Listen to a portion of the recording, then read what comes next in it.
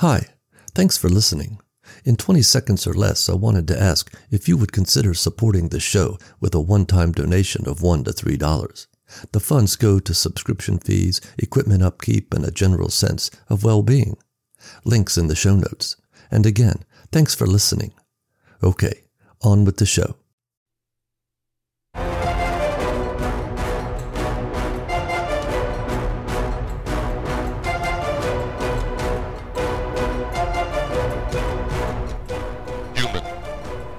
Extinction level loss.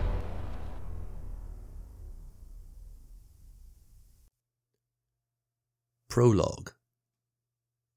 Beverly Sanders knew he didn't resent her.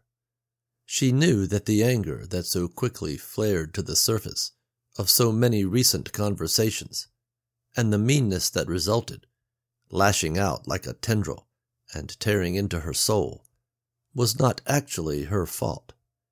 She knew that. Mark knew it too. She was sure of it. It wasn't even that she took the job. Neither she nor her husband was possessed of dated sensibilities that said a woman's place was in the home. They were partners, and as such, worked together to raise a family and make their way in the world. It took two, but now there was just the one, doing the work of two. She knew he didn't resent her, but her working two jobs and he working none ate at him like a cancer. For while their sensibilities were well rooted in the 21st century, he was still a man, and a man worked to provide for his family. And now he couldn't. It wasn't a physical injury that disabled him. That could have been viewed as a badge of honor, a visible sign of his indescribable bravery that compelled him to step in harm's way and eliminate the threat. Though many had died, many more were alive because of what he did. A desperate individual with planning and forethought had laid waste to so many, but not to all. Sunny Island was a state park.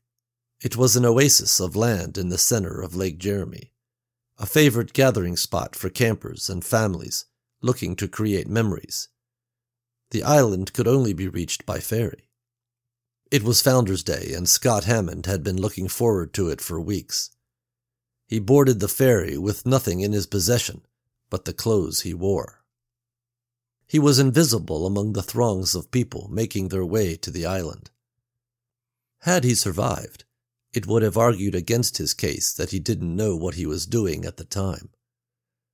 The authorities theorized, upon seeing the huge cache of weapons and ammunition, that he had stockpiled for a long time. Security footage confirmed that he had made several trips to the island in the days and weeks leading up to the Clydesville Founder's Day celebration. Mark Sanders was there with Beverly and their young son Tommy. Times being what they were, Mark took the opportunity to work security for the event. They could use the extra money, and he still got to enjoy the day with his family a little. Until the shooting started. Hammond had dug in high on a hill overlooking a wide expanse of beach on the south side of the island. The beach was where everybody had gathered for good food and good music under a clear blue sky. When he started shooting, it looked like the beach at Normandy. Bodies just blew apart. People screamed and ran, fell and died. He was dug in and had an elevated position with a clear line of sight.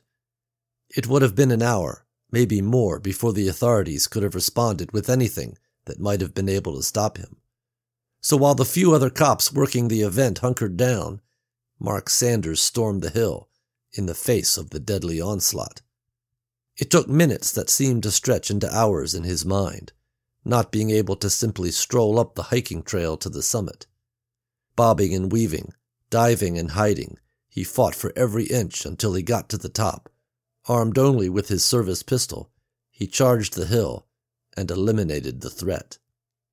Though no bullet had touched him, it was only later discovered that he was in fact deeply wounded. He could no longer be around crowds.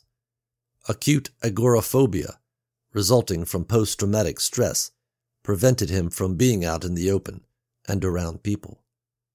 He was getting help, but the process was slow, and it prevented him from being able to do his job as a Clydesville police officer, or do any job at all.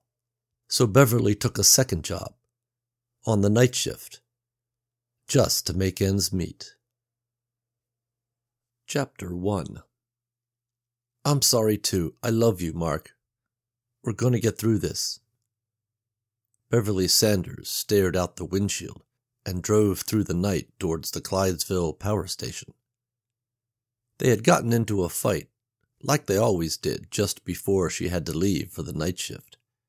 He had called to apologize, just like he always did before she was even halfway there.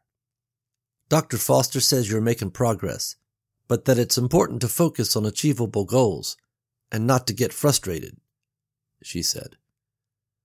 She could hear him sigh and knew that those words wouldn't even make a dent. She listened as he recounted again how sorry he was, how pissed off he was, what a failure he was. No, I won't accept that. You're not a failure, Mark.